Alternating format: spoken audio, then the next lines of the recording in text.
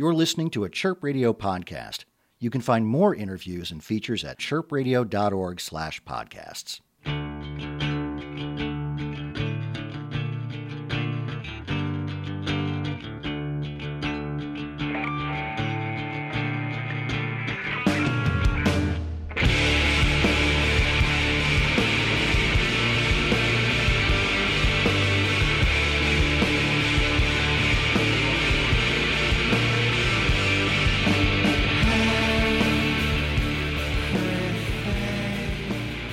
All right, Lee Gomez here from Chirp Radio, here with Nothing, out at Lincoln Hall, prepping up just before the show here with Culture Abuse. And who else we got on the tour tonight? We got, this is Nikki, by the way. We have Smut. Smut from Ohio. Cincinnati. I think some of them are from other places, too. Interesting. And you just heard Nikki, by the way. Nikki leads up on vocals and as well as... I play guitar, and okay. I play it way more shitty than Brandon does. Speaking of Brandon, let's get that guy on the mic. What's up? This is Brandon, and I play guitar better than Nikki. All right, and then I'm Kyle. I play the drums. My name's Aaron, and I play the bass. Awesome. Well, hey, you guys, you're kind of in the first leg of the tour here, touring on Dance on the Blacktop. It seemed almost like a party album, so to speak, which I know is kind of a little bit of a step away. You guys known for your very dreamy, shoegazy, ethereal sound mixed with, your alternative, especially being on the Relapse label, which, correct me if I'm wrong, you guys are still with Relapse, right? Yes, sir.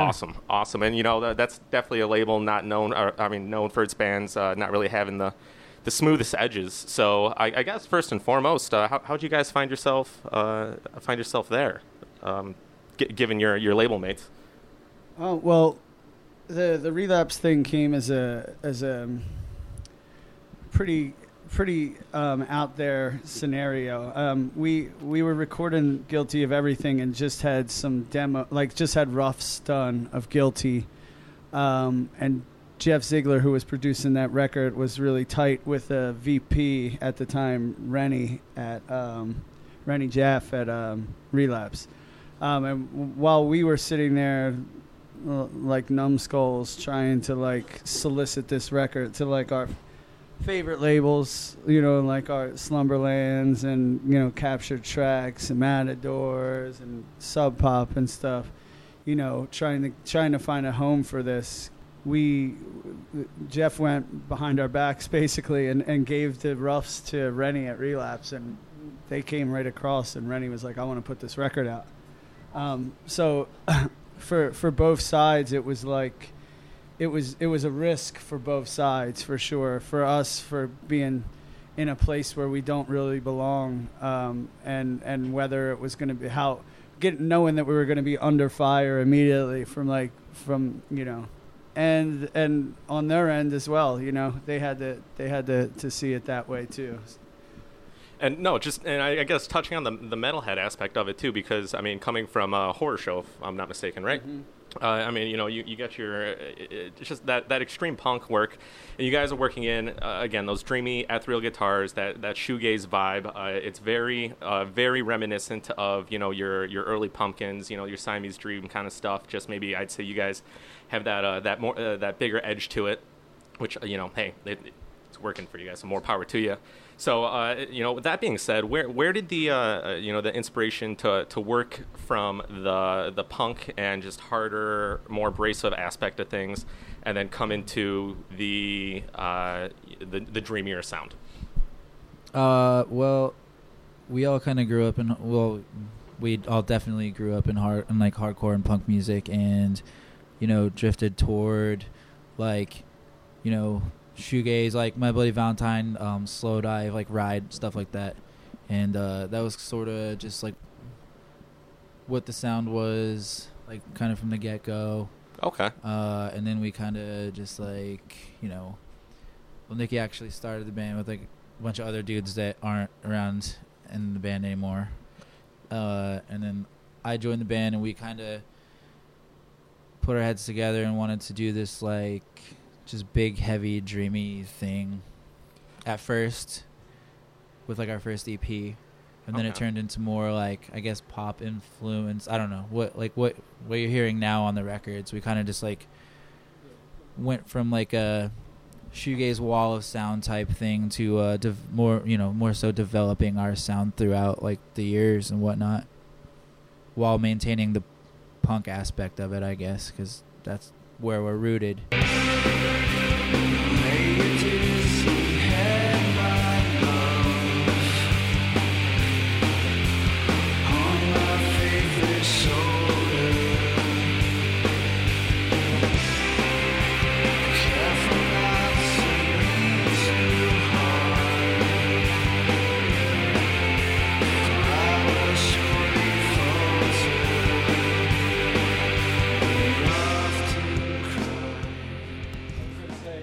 Say it, we had this plan of kind of like, it started, I got it all.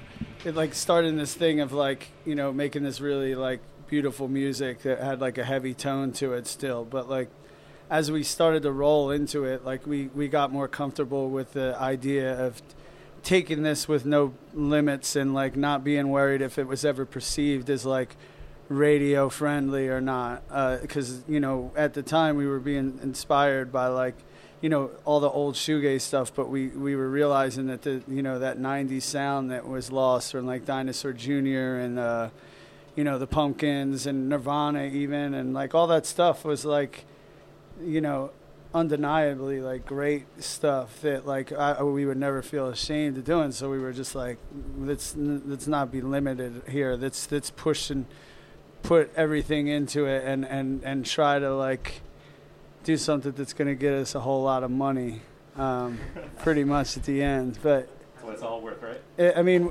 Having that, and then in the studio with Guilty, and then eventually having Kyle roll in and take the place of our old drummer mid-studio session, like really changed the vibe of the band. Like it just gave it that driving force in the rhythm section that like kind of just like, where me and Brandon were at the time, we were like right there, but like adding Kyle's like ferocity, it really just like, it caught people's attentions like right away, right from that point on. It was just, everything clicked, and Well, like what's the tops? What's the if you could play with anyone or get on the bill with anyone, I guess, from that demographic or that genre?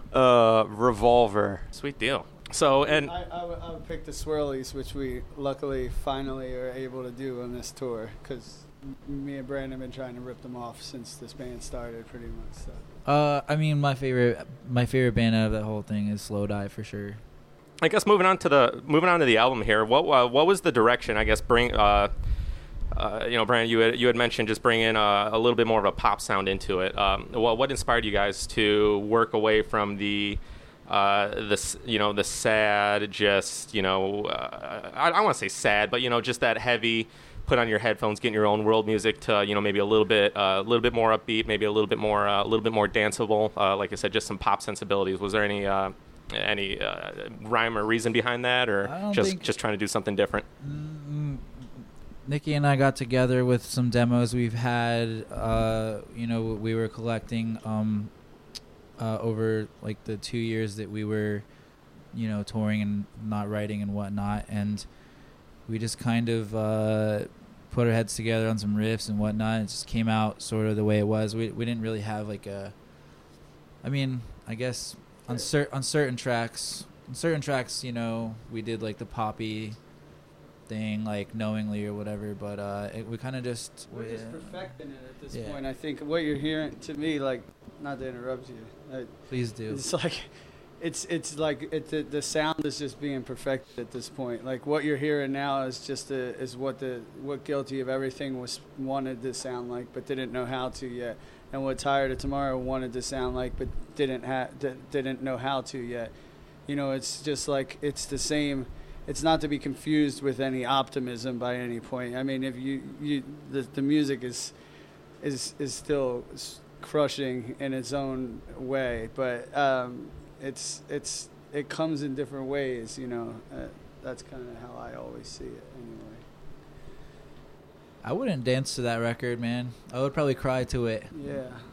Depends on the mood. I mean, it's cool if you feel that way. It's cool. I Yeah. want people to take it how they do, which is cool with whatever you feel. But I think it's still pretty unbearably crushing at points. If nothing puts out an EP of shoegaze covers, or just alternative covers, it doesn't even have to be shoegaze. Just whatever you guys are listening to. I know you have a lot of Spotify playlists you put together. You guys are coming from all over the place. You got the Harry Nilsson, you got the Deftones.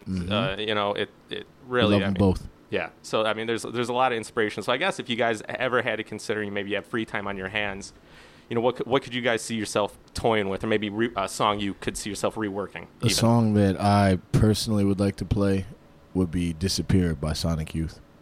Love that Sonic Youth. It's a banger. Sugar Cube's Birthday. There's no wrong answer. We've covered like everything from like Nirvana to like Lou Reed. Okay. So like I don't know. There's just like You guys have so much stuff in there. You guys have a Lou Reed cover out there? Well, yeah, just live. We did "Perfect Day." Nice. I would like to do an REM song.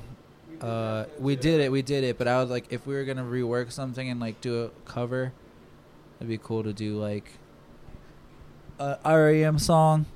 To me, We did Man on the Moon. yeah, For my mom. We did Man on it was like one of the best things we ever did personally. I think Leonard Cohen, We did Leonard Cohen, famous Blue Raincoat, famous Blue Raincoat. We did Brian Jonestown. Yeah. We're actually on this tour. We're trying to work out on doing People Just Ain't No Good by Nick Cave. We were going to do like a really slow, like kind of gazy version, but I'm like battling the fact that there's literally a mini novel of lyrics right now that there's no way I can remember. So Signing off here, we got Lee Gomez with Chirp Radio, sitting in with nothing. We got Dominic Palermo. Aaron Hurd. Kyle Kimball. Brandon Setta. All right, guys. Thanks for listening. We'll catch you next time. Thanks, Lee.